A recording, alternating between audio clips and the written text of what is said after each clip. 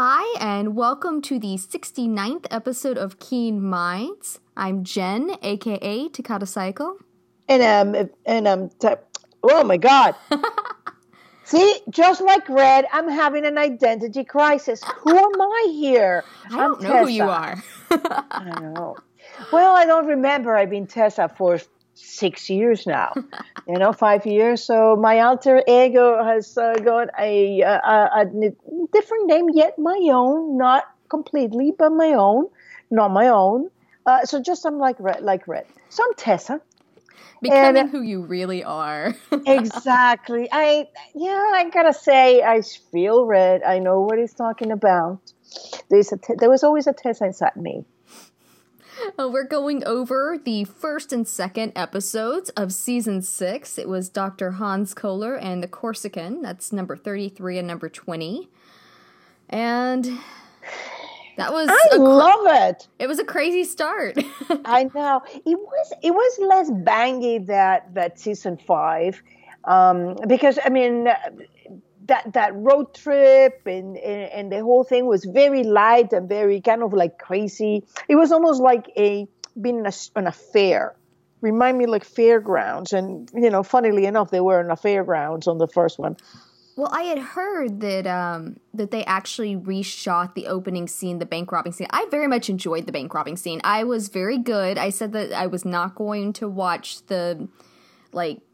I don't remember how many. The first 5 minutes. Yeah, 5 minutes, because every year I tell myself that, and then I break. I didn't break this year. I was like, I want to watch everything fresh. I want to give it the best shot I possibly can.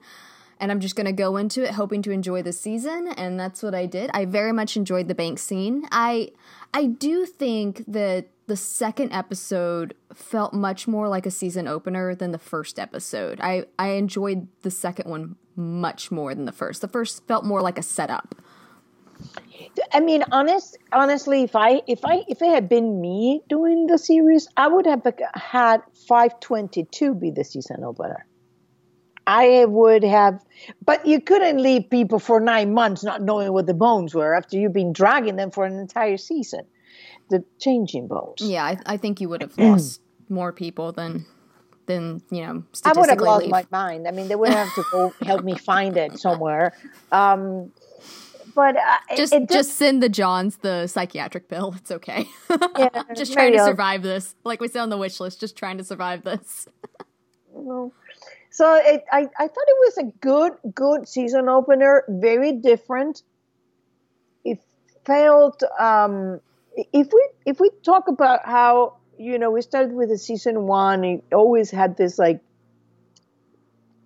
kind of darkish comic book aesthetics. It's only when we hit season 2 and then 3, 4, 5 that has got more and more apparent that we're going there. And this one felt different. It felt like suddenly everything was like moving. And I liked it. I thought it was intriguing. It wasn't as bangy as before, as others, but it was certainly very intriguing. I think that honestly it felt like both episodes could have been it was too much for one episode, but almost too little. You could tell at some points they were stretching a little bit to, elongate the episode. And did you know when? I found that interesting. I'd have to go back and find the exact parts, but there were a few moments I was like, well, this scene's taking a while. Okay. The one that comes off the top of my head that sparked the idea during the rewatch today was in the second one where he was going after the UN courier. And they're sitting in the car, and I realized just how long that scene was actually taking. And, I mean, and some of that's just me trying to find ways in my own writing to shorten scenes and keep them, cut short and punchy and all of that. And so, like, to sit there and watch that, it may just be the fact that they're in season 6 and they can do that because, hey, people already enjoy the show. They're not having to win any points right there, but it wasn't that long, but it was intersected with other scenes. No, not that one. No, when he was sitting there in the car with him, not when he was walking in. No, it was when he was sitting there in the car with him. It was just, it felt so long. That did feel a little long. I think there were just certain points where they really could have tightened it up. But saying that, unless they had gotten, like a 70-minute slot or a 90-minute slot, something, different than TV gives. I mean, like, they wouldn't have gotten it, is the point. If their options were one episode or 2 episodes with this, like, I mean, it was too much information for one episode, so I felt like they had to kind of stretch some at certain points. But it really was supposed to be one episode. I don't think so. It would have been way too much. It would have felt so dense. No. I meant that they're supposed to go hand in hand together. I mean, it was like be shown together. Like exactly. The second night, I watched both of them, one right after the other, the way they were aired, and that was a much stronger way of watching them. Yeah, I imagine so. I haven't watched them back to back yet, but I sort of did because I did the rewatch for 1 right before watching 2. So yeah. So let's talk. And how about? Should we start with the characters? Yeah. Let's jump into Samar first because that was an interesting bit. I mean, there wasn't a whole lot. Samar and Aram didn't have huge parts in it, but we did get that interesting scene with Samar coming into it, with her getting back into the field, and so being, cleared for field duty and this and that. She definitely swallowed hard when the doctor asked. Oh, yeah. I mean, there was no mistake. Then there was when he says congratulations, and she's like, what? So I thought that scene was very interesting, and I remember one of your fan fictions, and you know my feelings, you know where I think this is going. I think we might have an issue with memory. Oh, well, I think that's a given. I mean, because they said, any problems with memory? And she's going, no, of course not. And you're going, yes, Samar, you're having memory problems. We can tell.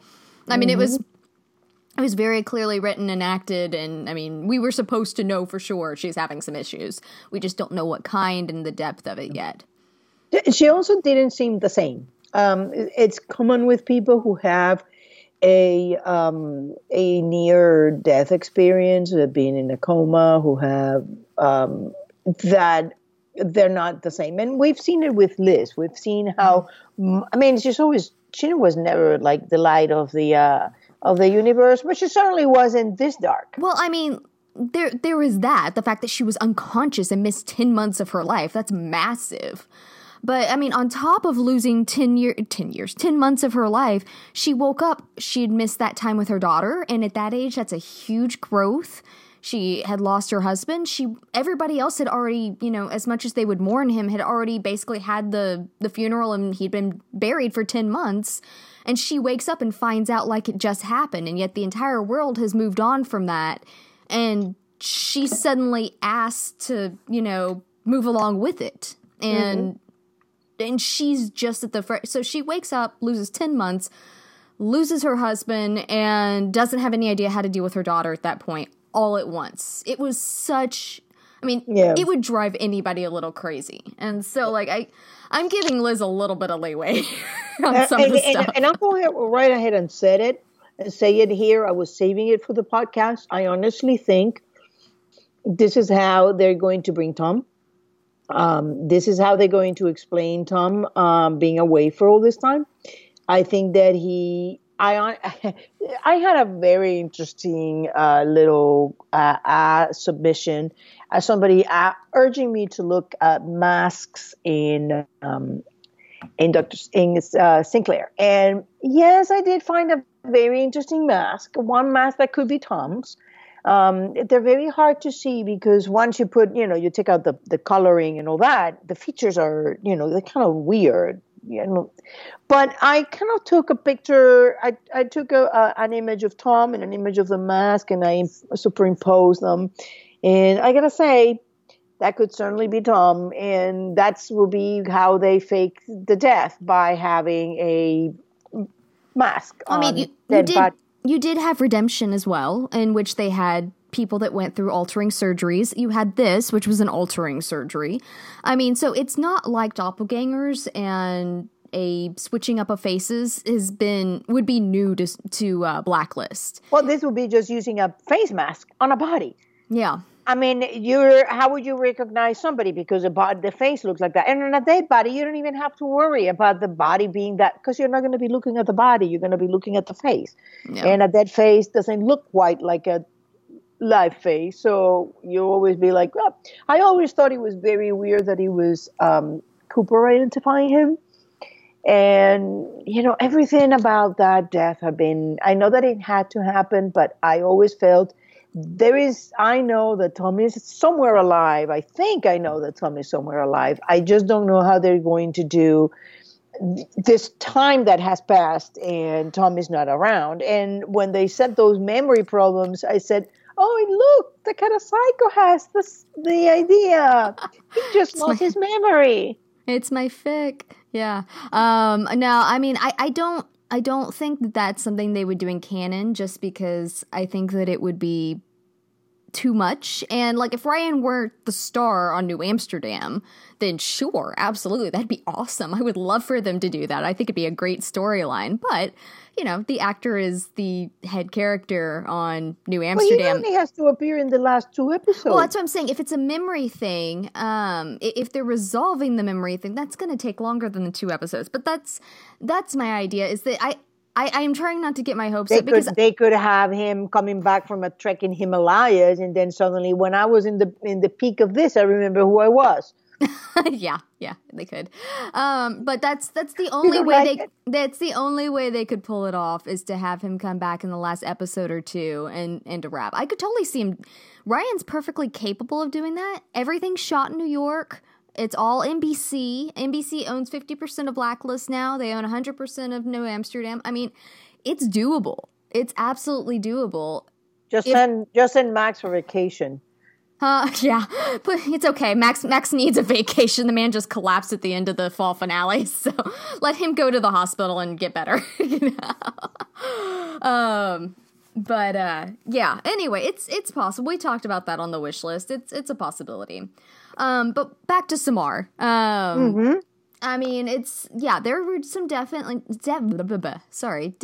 differences with her, and she was much more subdued, I think. And what was interesting was, for the fact that they have acknowledged that everybody seems to know that Samara and Aram are engaged now, Samara and Aram didn't talk about it. I mean, there was no... but that's your shipper heart. I was perfectly fine with that. I mean, thank you, spare me. No, I don't think so. That was more of this is a situation, I mean, and it may just be they didn't feel like they had time, but like I said, I felt like they stretched in other places. So, I don't know. It struck me funny. It may be nothing, though. Yeah, to me, it felt like, thank you so much for sparing me. Much appreciated. I know I'm a heartless non-shipper, but that's who I am. Really, there wasn't much for Aram. I mean, like, the only thing that stood out... Yeah. The only thing that stood out for me was that fantastic line of being, what was it? Distinctly above average? Yes. I loved that.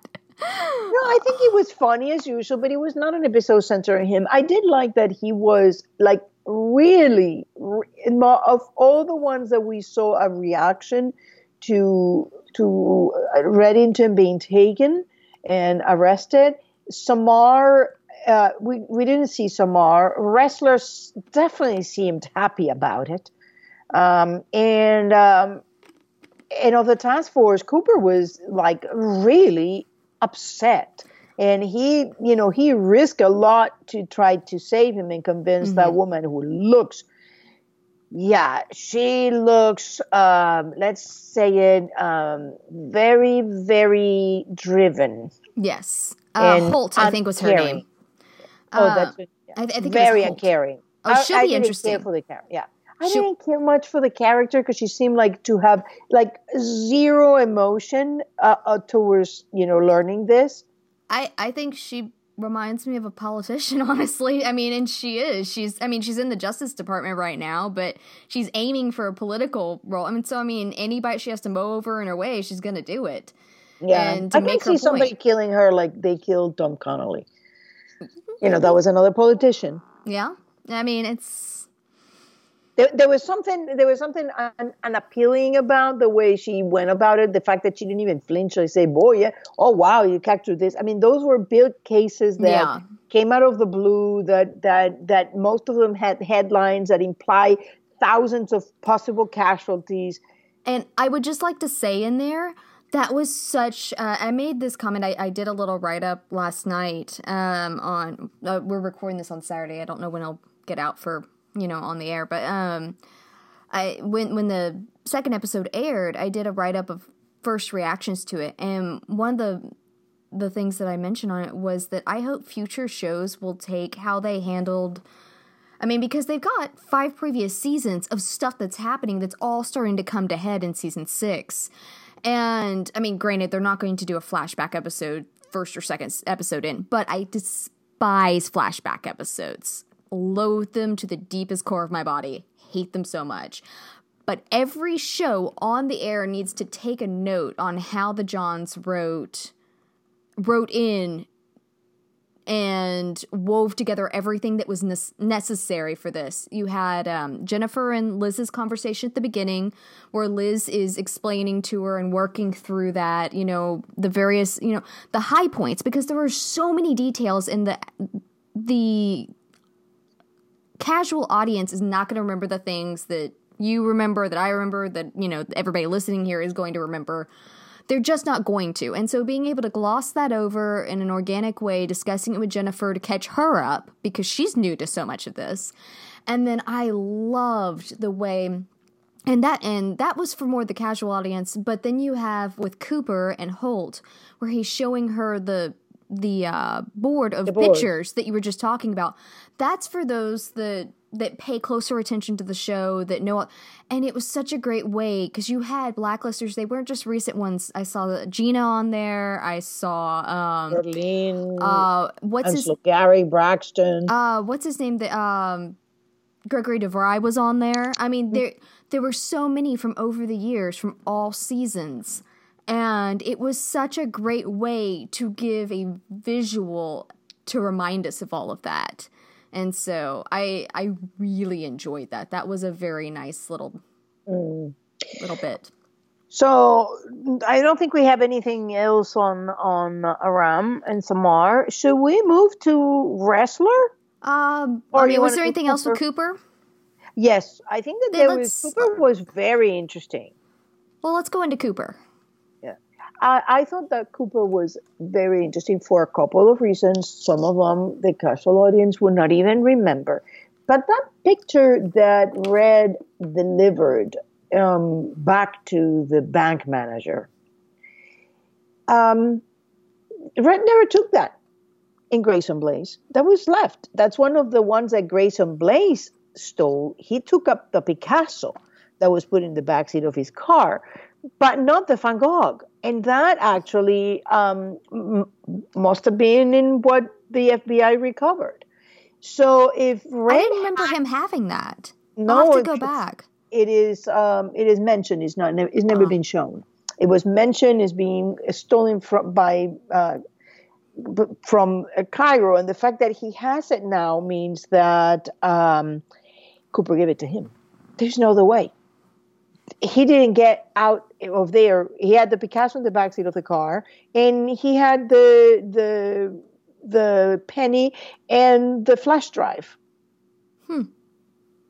So unless the flash drive contained information as to how to get to the present owner of that, but I don't think that Grayson Blaze will sell them. He would just steal them for himself.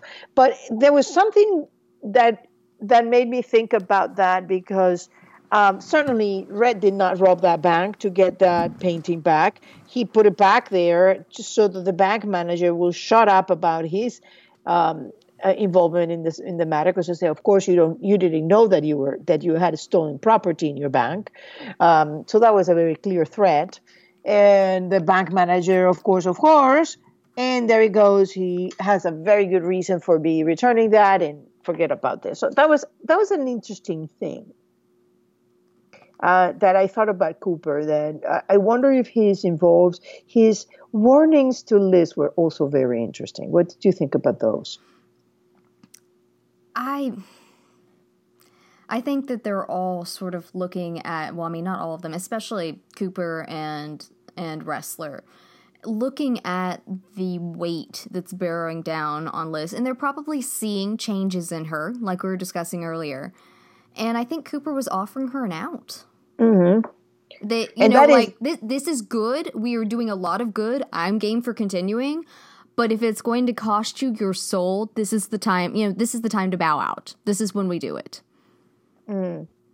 Yeah, I thought it was very interesting, him saying that, and at the same time, in the last season, remember, he was like, "It's enough about secrets. It's time those secrets end."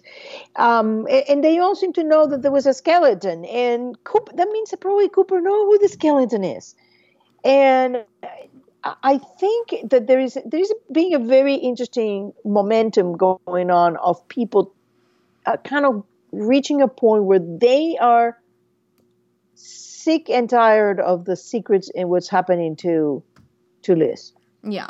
Well, I mean, you even had Cooper say, she called him sir, and he goes, "I think we've been through enough. You can call me Harold." Mm-hmm. And, I mean, there's always been a bit of a paternal sort of relationship there. And I think it's just a continuation thereof. I think he's a little protective of her. By a little, I mean a lot. And, I mean, she has been through hell and back and back and back. I mean... Yeah, I found it interesting that he said, "Harold, sir." So it was like, she was putting a distance there. Well, some of that's just the fact that she works in the FBI and he is sir. You don't call someone by their you don't call your superior officer by their first name. Yeah. But it was interesting that she chose to say the Harold and the sir. That was like, I took that more as automatic. Like, she was uncomfortable calling him Harold because it was just, that's not what you do. It's kind of, yeah. I don't know. It felt to me that there was what I'm doing here is bad, and it might have been. It might have been. That's just not how I took it. Yeah. All right. So should we go into Wrestler? Okay. I have 2 points for Wrestler. The swig. Okay. I have 3 points for Wrestler. I love the swig. Has to take it. That was a very good one. Excellent timing. Oh, it was so great. And so I'm just going, buddy, you deserve that after this. Is the second time he's done this with alcohol. When he took the bottle from Red, that's a parallel, guys. The parallel queens are back. I'm going to make a gift set. And then this time when he just takes it from Rudiger. It was so good to see Rudiger back. This is the third time he's been on the show. It is, and I love him. I love your weird little German man. No, it's only third. He was in Gina Sanetaco. That's when we were introduced to him. Then he was in Rehab. 109. In 109, he's one of the guests in the tavern when Wrestler comes to pick up Red. I'd forgotten about that. You're right, though. And then he is in rehab after he crashed his daughter's car. Which didn't stick. Nope. And then now he's out there making bombs and drunk as a skunk. I loved that. But the gin and tonic's what gives me the steady hands. Oh, I love Rudiger. I was very happy to see him. I thought that Liz had come across him, but I was wrong. It was she flew. I think they flew to Germany for someone. Yeah, Wrestlers come across him, and Liz flew to I think Germany to meet someone else. But it was a very similar setup to the. No, not to Germany. She flew to meet Dr. Sanders. Dr. Sanders in the psychiatric. Yeah, that was it. Because it just, my brain was thinking about the rehab and the psychiatric ward, and for some reason it got the blacklister switched. And so I'm sitting there going, she should know him. What's happening here? And then finally it clicked. So the swig was amazing. That should be our first note. It was fantastic. But what did you think about the olive branch that Wrestler extended to Liz at the beginning of the episode when they get out and he says, I how can you be good with this?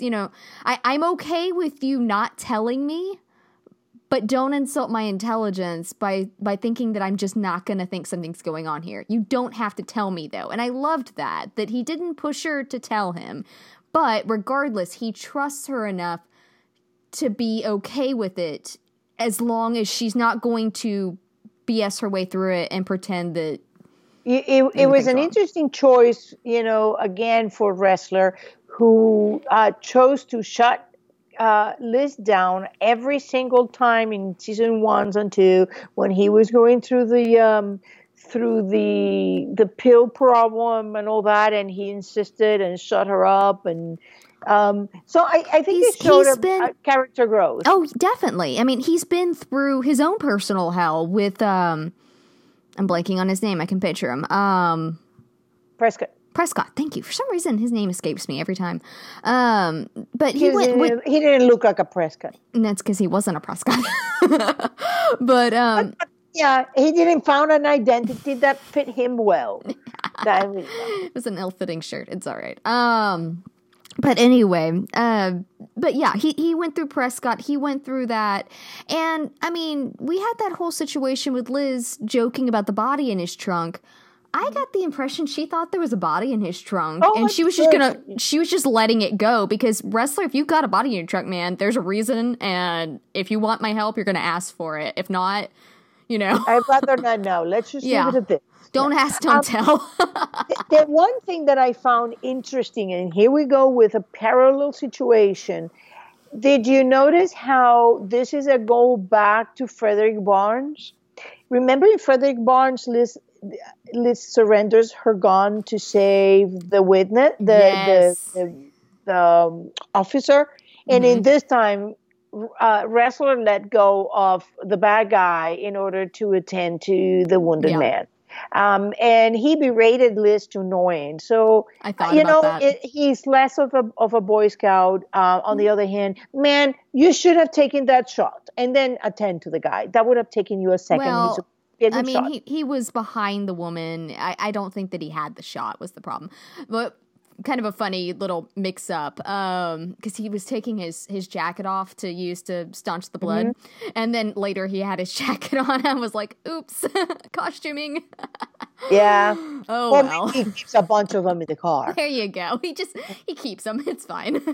Yeah, I mean, it goes with the hair. Yep. Just magically appears. Yeah. Or maybe he's learning from Red, keeping as Red keeps the storage units, maybe he keeps them in his car. He hasn't advanced to the storage unit, but give him time. There'll be a day. There will. Yeah. So the last note that I had on Ress was, do you get the feeling at the end there were a couple of things, so I need to kind of work through this. When she's talking to Wrestler at the end, when Liz is talking to Wrestler at the end, and Aram lets them know that Reddington's been arrested. I mean, obviously, because we know by the last scene that it was Liz that set him up. It wasn't just hinted to it with the call with Jennifer. It was acknowledged at the end of the episode. It was Liz. But when they're sitting there and talking to Aram, she leads the conversation to make it look like Wrestler's the most, scapegoating, and then a little bit later when she's talking to Reddington in jail, she says, he says, I want you to find the person who did this, and she goes, are you going to kill him? I am wondering, and if she's going this route, I'm going to be really sad. I don't think it would be bad writing at all. I think it would be very in line with what Liz is capable of, but it's going to make me personally as a fan very sad if she does this to him and sets him up as a scapegoat.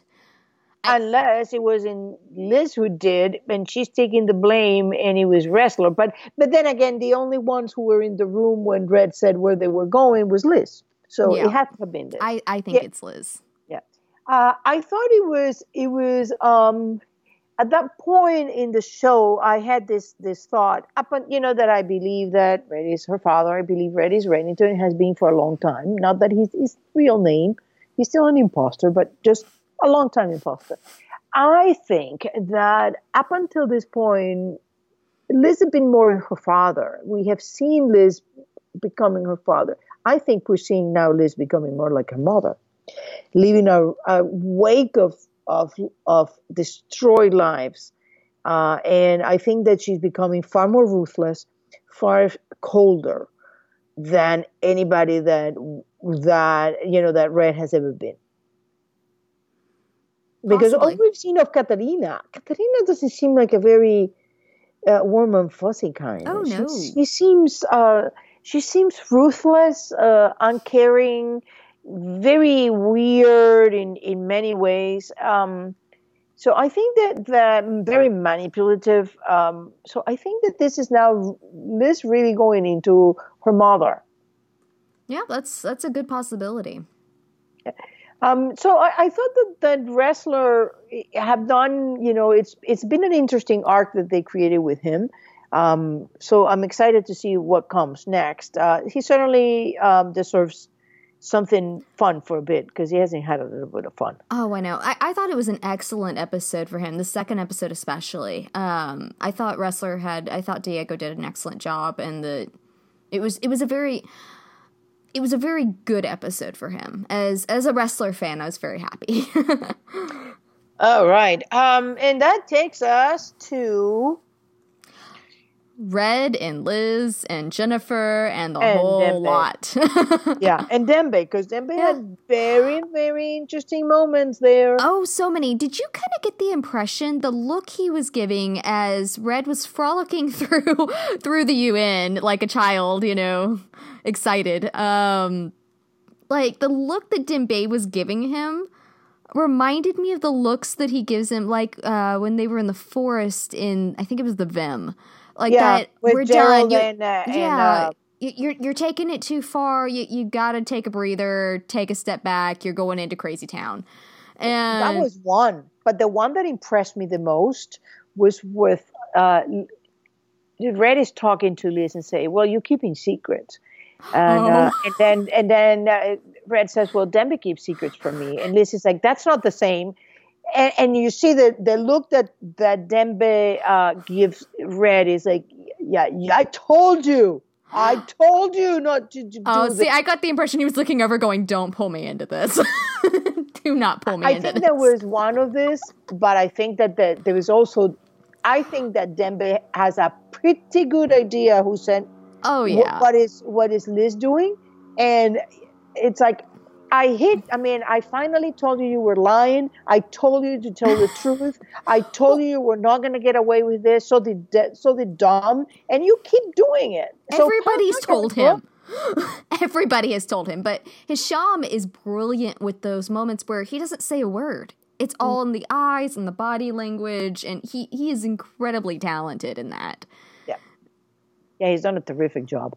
So that was a very intriguing moment with me. And then the other one that really caught my attention, and I thought about that mildly therapeutic moment when Liz slams Red into the bookcase. Mildly? Is when Red gets arrested. Yeah, when Red gets arrested, and he's hanging back. There was time for him to intervene and get Red out. And I had a feeling that he just said, "You know what, Pa?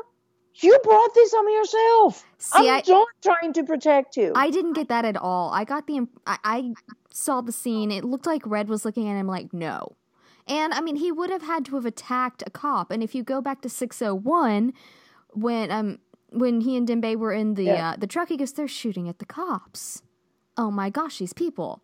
And, so what was Dembe going to do? Come out in the middle of New York City and start shooting at the NYPD? Oh, he could have approached and disabled the cop with a I don't know. It was just one cop, and he didn't seem to know exactly what he was doing. Anyway, I thought it was weird. It may come to nothing, but in conjunction to all the other moments, it's like, I think Dembe has had it. And of course, there is a preview with a moment with Dembe in which he acknowledges that he knew Katerina, that he knows Katerina, and that Liz reminds him of Katerina, which is a very interesting moment, and that he knows everything. So I think that Dembe is getting to a point where he's like, "This is it, Posse. I can't go further than this in what you're doing." Well, you've always gotten the impression, by you, we've always gotten the impression that Dembe is a very moral human being. While he will do bad things, like he has his set of morals and he sticks to them. And so yeah, I could definitely see him getting to this point and he's like, listen, Red, you're crossing my threshold of what I'm comfortable with. And it'll be interesting seeing what happens going forward. Yeah, because I mean, he already told him, let's leave the Red speak aside. You're lying, pal. Which is, technically he's not, but Dembe went past let's stop talking it like cute speech.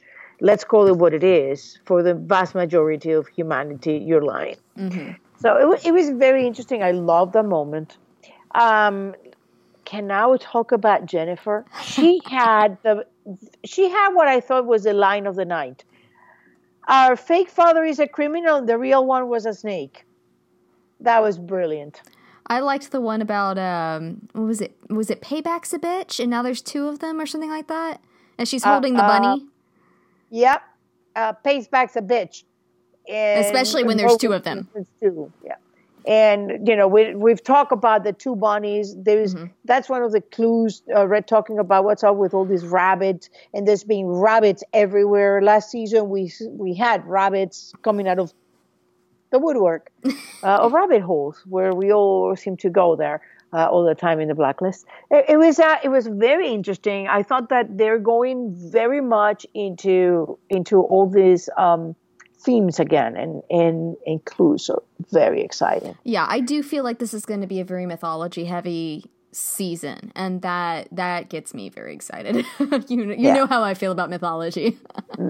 Now, I got also the distinct impression that Liz is lying to Jennifer and Jennifer is lying to Liz. I definitely get the impression that Jennifer is more than she would. I mean, when she went into the whole spiel about I had no that whole bit, I felt like that was incredibly. And I've seen Fiona in other things. I mean, we've talked about that. I saw her in Dirk Gently.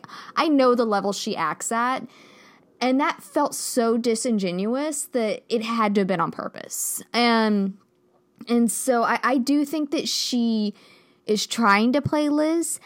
How good she will be at it is an entirely different thing because she hasn't spent 5 years under the master. Now, does that mean that she hasn't spent 5 years or more under a different master? Maybe, but not under Raymond Reddington. Not under Raymond Reddington, but, and here I go with a but, if I am right, she has spent a large portion of her life with Katarina.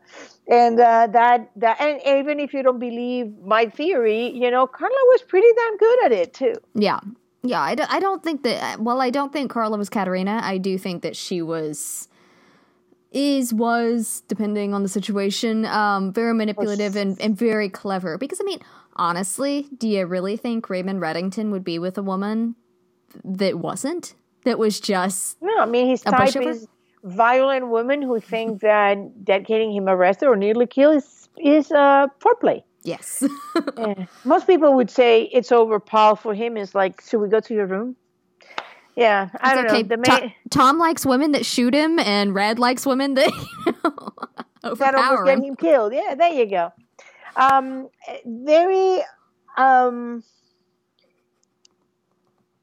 Let's talk about Red and Liz. Let's just go a bit more into Jennifer and Liz. Let's go into that scene at the beach. Oh, that was good. I really liked that one. But my question is, good heavens, why is Liz broadcasting that to everyone that Raymond Reddington's her father? And that and then she's a federal agent. Yeah. When they were getting answers from this guy pretty nicely, and then he clam up when he's heard that she's a Fed. Yeah, I'm just like that.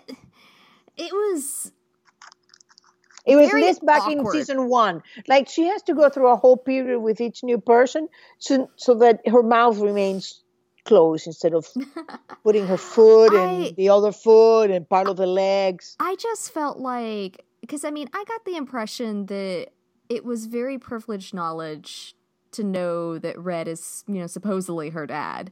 And so, I mean, obviously, there's no more secrets about Katerina Rostova being her mother because it was broadcast all over, 24-hour news. But Reddington being her father is not something that was. And so that is potentially very dangerous information. I mean, if she were to believe that and also believe what Red's been telling her for years, that knowing her father's identity would put her in danger, then, I mean, I just look at that and go, why would you broadcast that to someone? Well, that's the same as when she went to Malta and said that she was a federal agent, and when she opened, I mean, she spent season 1 and 2 doing this nonstop. I mean, the federal agent isn't what I'm worried about. I mean, it was the fact that at least twice during the 2 episodes, she did it once at the beach, and then the beach was Jennifer. No, Jennifer, this is my sister. Well, I mean, the guy walks up and says, "Did one of you call claiming to be Raymond Reddington's kid?" And they're both like, "Yeah, that's us," Yeah. And so, I mean, they called him claiming to be Reddington's kid, and then in 602, she turns around and walks. Like the cop, yeah, he's my father. And I was just like, why? Why would you? Well, I mean, you're also putting the task force in danger because that looks like they're in collusion. But nobody knows that there is a task force. I know, but now it's. Well, let me ask you. Let me tell you something about that scene. Did you find something else weird with that scene with the former sheriff? I mean, I found the whole scene strange, but I liked it. But I found it strange. One of people claiming to be a kid of Raymond Reddington, and then Jennifer says, "I'm Jennifer. This is my sister Liz." And the sheriff doesn't go say, "Wait a minute, there was only one kid." Oh, that's interesting. I hadn't thought about that. Yeah, there you go. It's going back to those memories. And if you really look at the Bubble Girl movie, that's not one girl, that's 2. I was looking at your photos of that today, and it does look like 2 kids. Yeah, I mean, it's very similar looking, but one slightly older than the other. They do some clever things with the camera. Yeah. On this show. I mean, yeah, they do amazing stuff. I mean, that was very clever. I had that in the back of my mind since I watched that movie, but it took me a lot of, it was learning to do GIFs and then compare them. And I did measurings of things that change with kids, like smaller kids have different proportions in their bodies. And when I look at that, it's like, boy, this is 2 girls. Well, I mean, the thing is, there's so much that you learn about characters, about, just pick up on little details you never would have when you GIF things, because you're seeing it frame by frame. And you will pick up on more details when you learn how to GIF. It's one of the things I enjoy about it. Yeah. Well, I there's also things that get lost because they're like 1 or 2 frames and then you lose them. If you don't catch them, you lose them. But certainly that was one that got me like, yay, there is 2 girls in there. I mean, it's very well done. There is only one moment you see both girls at the same time. But there's also the moments in which we're not seeing the movie. We're just seeing Red's face watching the movie. So what is in the movie when we're not watching the movie is an interesting thing. And then, we're seeing the 2 kids. Then when they're in the tree lot, I mean, the 2 girls dressed the same, and obviously Liz playing the part of one. So the whole thing is really interesting, well done. I enjoy Jennifer. I think she's going to become one of my favorite characters. There is something very devious about her that I enjoy very much, because I think, honestly, I mean, if you look at her character, she has to know that both Red and her mother have lied to her entire life. Yeah. And I can't tell yet. I haven't really made up my mind yet if she's always been devious and manipulative and such, or if finding this out has sort of cracked something in her brain and she's like, well, in for a penny, in for a pound sort of thing. And she's just going to go the whole way. And because I kind of get the impression that she's newer to the manipulation. The way she's going about it's a little clunky, it's a little forced. Not the acting, not anything. I'm saying that it seems to be a choice in the acting to do that. Yeah. That Jennifer's a little clunky in this, but she's given it her all. Yeah, it comes from 2015. I mean, in 2007, her mom sends her away, saying that she is very scared that Reddington is going to find her and force her to tell her where Jennifer is. So there he goes, Jennifer on her own. She's in college, and then she doesn't hear anything from her mother until we get to 2018, where she's moved in 2017. Garvey moves her to Maryland from Virginia. And the next thing she knows is that Frank traces her, tells her that her mother died, and tells a story about Reddington, about her being kidnapped by Berlin, losing a finger, Reddington giving them new identities. And then she's like, wait a minute.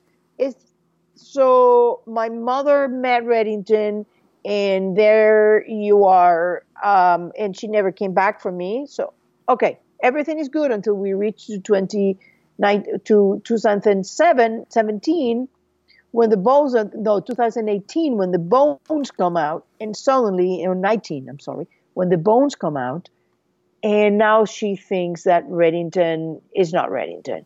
So that means that in 2015, when her mother was recovered by Reddington, her mother knew that A, Reddington is Red and is her father, or B, that her mother had lied to her entire life.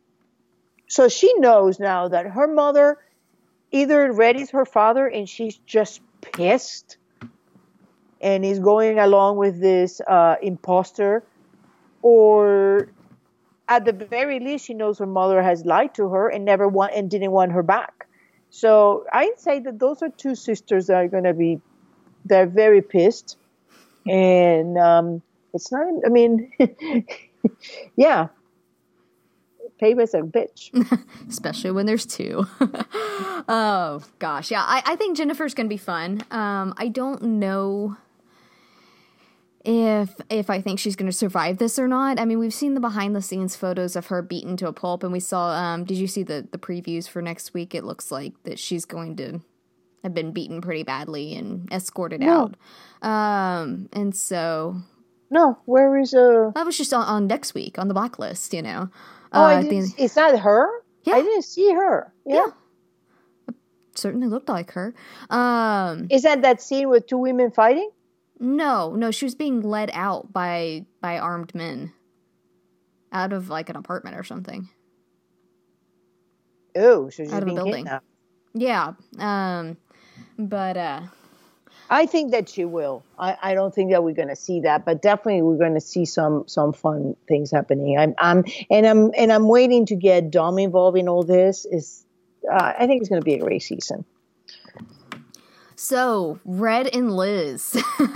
Well, I have one more thing with Red that doesn't involve Liz, which is, did you notice that Reddington is recognized 2 times? The first one in the bank by the robbers and the second time by the cop? Yeah. He's getting recognized more. It's getting more brazen. And did you know also the robbery scene was very similar to the 322 with Halcyon? With Halcyon? Yeah. Yeah. I mean, I think there was also a girl being scared, and the other time was a girl being hurt. And then this time is Red worried about the scared girl, and that time it was Tom trying to save the girl. There was also this, I mean, it was entirely different context, but did you catch the boat comment? It would have been a nice boat.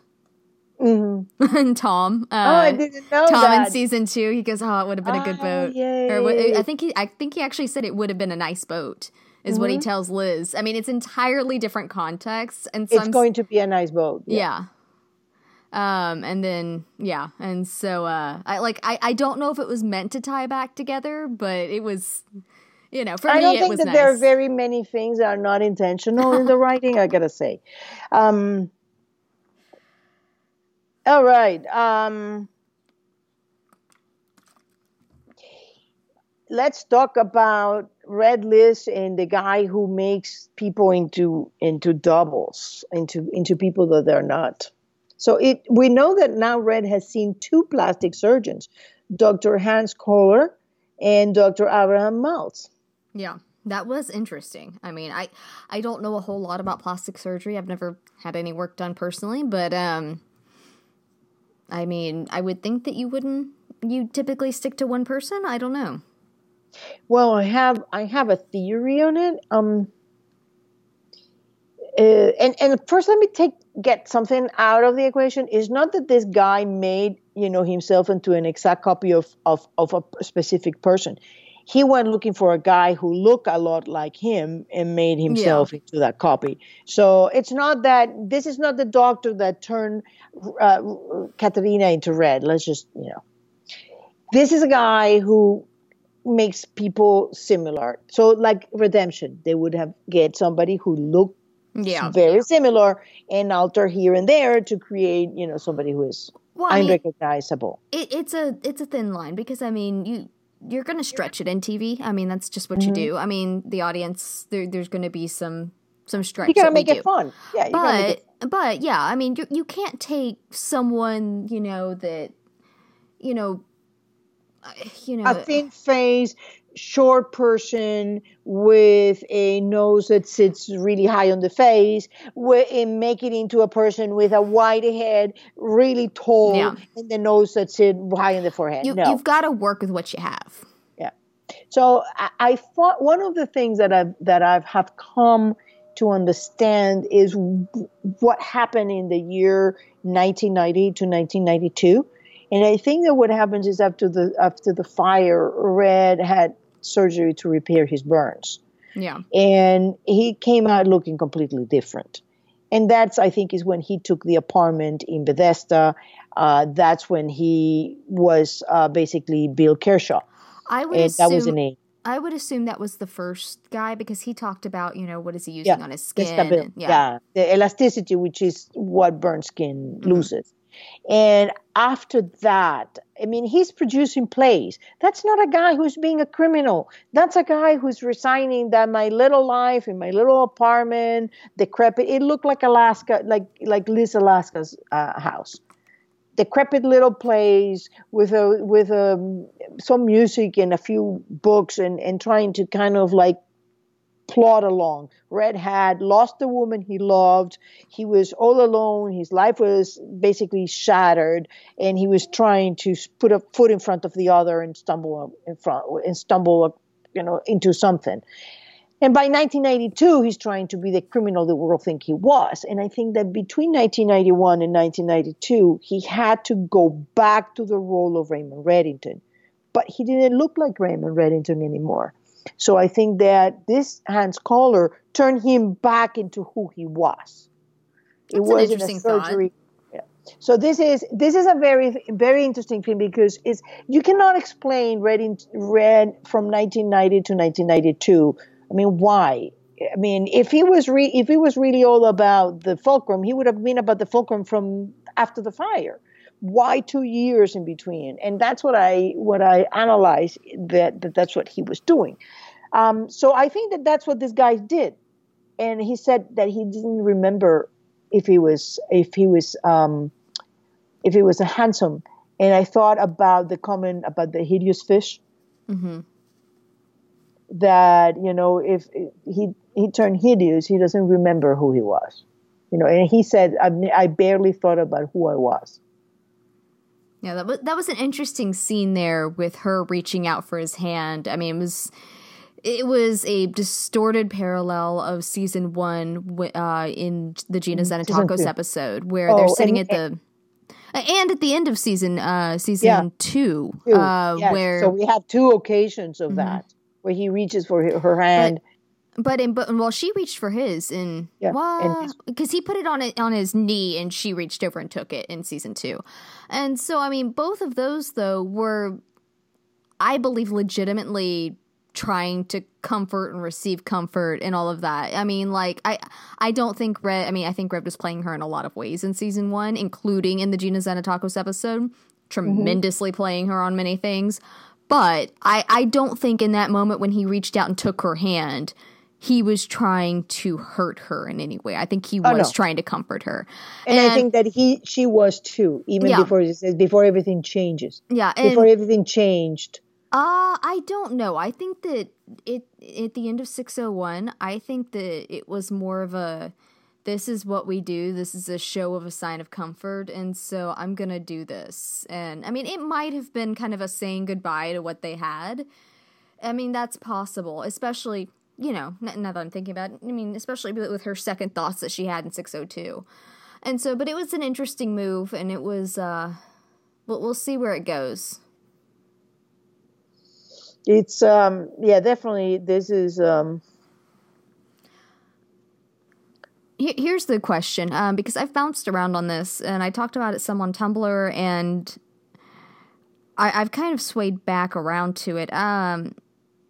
Do you think the reason that the girls had him arrested was to buy them time to get information from, the records that were going to be created with his arrest, or that they are legitimately trying to get him put on death row? Or do you think there's a different goal for each one, and that Liz thought, because I mean, Liz did seem, to me at least, genuinely upset with the idea that he might die. Like when she realized he wasn't getting out.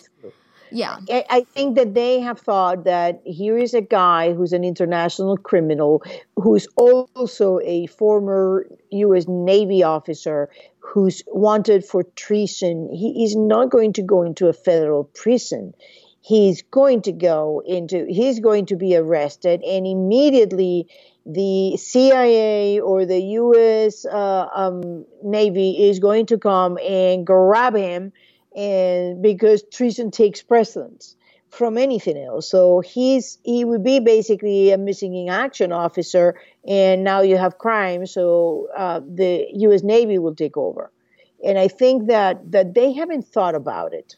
I mean, I think that to an extent, Liz thought that Cooper would be able to get him out. That she didn't think this was a permanent solution, and she also, I don't believe, thought that he would immediately fixate on the person that did it and think it was somebody close. Because while I do... Well, he said when he find out. Mm-hmm. When they were planning it and they were talking about it, she says not if, but just when. So I think that Liz thought to stop him. I mean, this is a different situation than when he had him arrested. And again, too, at that point, she knew that he was going to go into a deep hole. And, like Cooper said, he's going to go into a deep hole and be interrogated and all that. I think that probably Liz thought that his immunity agreement will hold. But the whole thing is by using the NYPD and having a prosecutor that is not going to let go of him, definitely was not something they had planned. Yeah, I think Holt's the wild card here, and so she's the one that blew the pieces out of the water for him. Yeah. And Panna Baker was very clear. She was very clear before in season 4 when she said, "Yeah, this is out of my thing. You knew what we were doing here."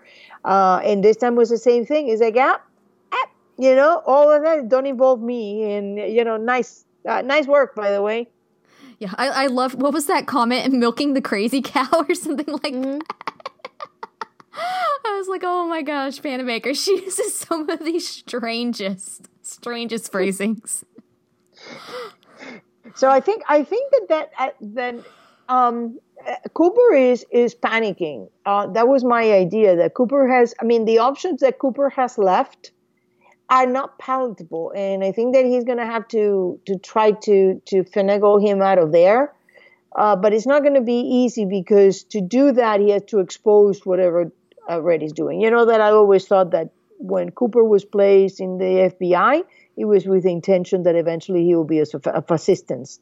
Mm-hmm. So I think that at this time, Cooper is like, well, I have my orders. I don't know if I can, what can I do without compromising things? So Red doesn't seem preoccupied to be in jail. Oh, no, I don't think he's worried about it. I think he must have some sort of plan to get out. I mean, because that's what he told Holt. He said, yes, winning is fun. He just... I don't think it was all just bravado. I think that he has various contingencies in place. But he didn't seem happy getting out of that thing into that decrepit prison.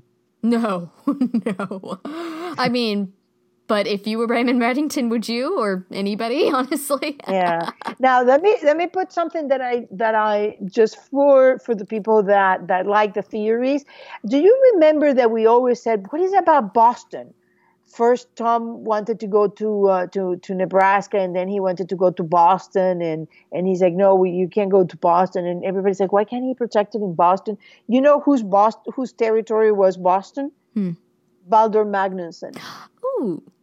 So it's literally out of his realm of being able to protect. Interesting. Yeah, yeah. I just got that because I was rewatching that beautiful scene, and I got that, and it says Boston. It's like, oh, look at that. That's why. So which you is guys funny know what they're doing. Because James is from Boston. So it's fun when you find out these little tidbits that kind of give you like, yes, there is a very cohesive plan about all this. Awesome. What else do you got on Liz and Red? I mean, do you have an idea that Red think is her? I don't know. I don't think that he would, even if the logical side of his brain might say that, I think he would override it immediately. He doesn't want to believe it's her. But definitely that's going to tear the task force, because Liz did this. Mm-hmm. Liz endangered them all. Well, I mean, didn't Liz... Again. I was going to say, Liz also orchestrated the whole escape at the end of season 5. If that came out and then this came out, there would be no trusting her ever again. I mean, that would just be rough. I wish that she had brought at least Wrestler in on it. You know, because I think that Ress might have been willing to work with her on certain things here. I think Wrestler has got to the point where he is like, okay, I get it. I was too Boy Scouty, but I got my limits here. Well, I mean, he was saying like I was going to do his bidding. To me, that was like, Wrestler is getting tired. Mm-hmm. I definitely think he is. And I mean, because it's just one thing after another, and people are dropping like flies around them too. But yeah, I will be interested to see if she is setting Russ up for a scapegoat. And if so, that was low. That was very low, especially after how mad she was before when Kate set Wrestler out to kill Hitchens. Mm-hmm. And so I'm hoping that maybe that's not what she was trying to do. Maybe she was just trying to deflect, not necessarily set him up, and that she'll back off of that. I hope she won't go full scale to that, because that will be very sad. I've been waiting. I always loved that friendship in the early series, and I felt like that episode really brought back some of the finer points that I always enjoyed. And yeah, but I think this is the you know, when you go in the rides and you go like tuck tuck tuck tuck tuck tuck, and then you like balance yourself. And when Liz said, "You did it," I'm like, okay, whoa, we're going down here. And there's the free fall. Yeah. No, I mean it's kind of like the.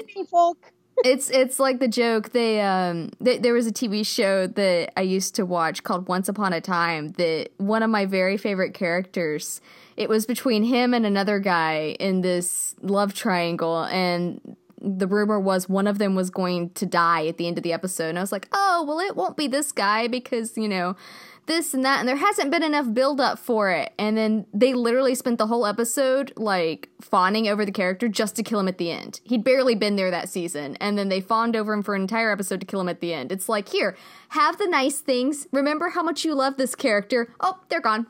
And so remember how much you love this friendship. Oh, we're destroying it. You know. Yeah, it's to me it's like. Yeah, no, that roller coaster is a perfect example. It's really what it is. Now you know where you're going, and I think that there is very little that is going to survive, Liz. And I think, I mean, think about it. I mean, I don't know that there's people that are going to still be thinking that Red is not her father. To me, that, you know, the whole thing just doesn't make any sense otherwise. She is very much the daughter of her parents, and, you know, is not an improved version. And the one thing that I gotta say is, did you think when she sent Red to prison, did you thought about Tom and the boat and her leveraging for information? I thought, man, I mean, this time she's not putting the shackles, and she learned her lesson. You don't go for the shackles yourself. You let somebody else do it. I hadn't thought about that, but you're right. She let someone else put the cuffs on this time. That's true. That's, hey, she's learning. Yeah. You want help? Yeah, but how about if you give me some information? Because I need that information to help you. So answer my questions. Make them think that you're on their side. Yeah. And I think that was brilliant. The way, I mean, they're bringing all these parallels, and it's just great. And that's what Tom learned and Red didn't. And she told him last season, I'm howling at the moon. I need answers, and Red didn't listen. And it's not just that Red didn't listen. He mocked her over it. Yeah. Yeah. And it just said about what I was going to say, I lost my train of thought. Yeah, he mocked her, and he also he had told her many times, "Oh, I'm sure you're going to find the truth. I'm sure you're going to find the truth." And yes, she will. And she's going to destroy whatever she needs to destroy in order to get it. Yeah, he said he would burn the world to protect the one he loves the most. Well, she's going to burn the world for the answer that she wants the most. Because, I mean, life has taken away everything that she loves. And so all she's got left is her rage. Yeah. And I found interesting how there is like zero, even, I doubt that she even remembers about her daughter. And you can see how Red was when he was in his revenge. He probably, for whatever year that he was doing his revenge for Katerina, didn't even think about Liz. And now probably he went back, thought about taking her back, and thought that, hey, this is his happy kid. I become this horrible, hideous thing. I can't go back.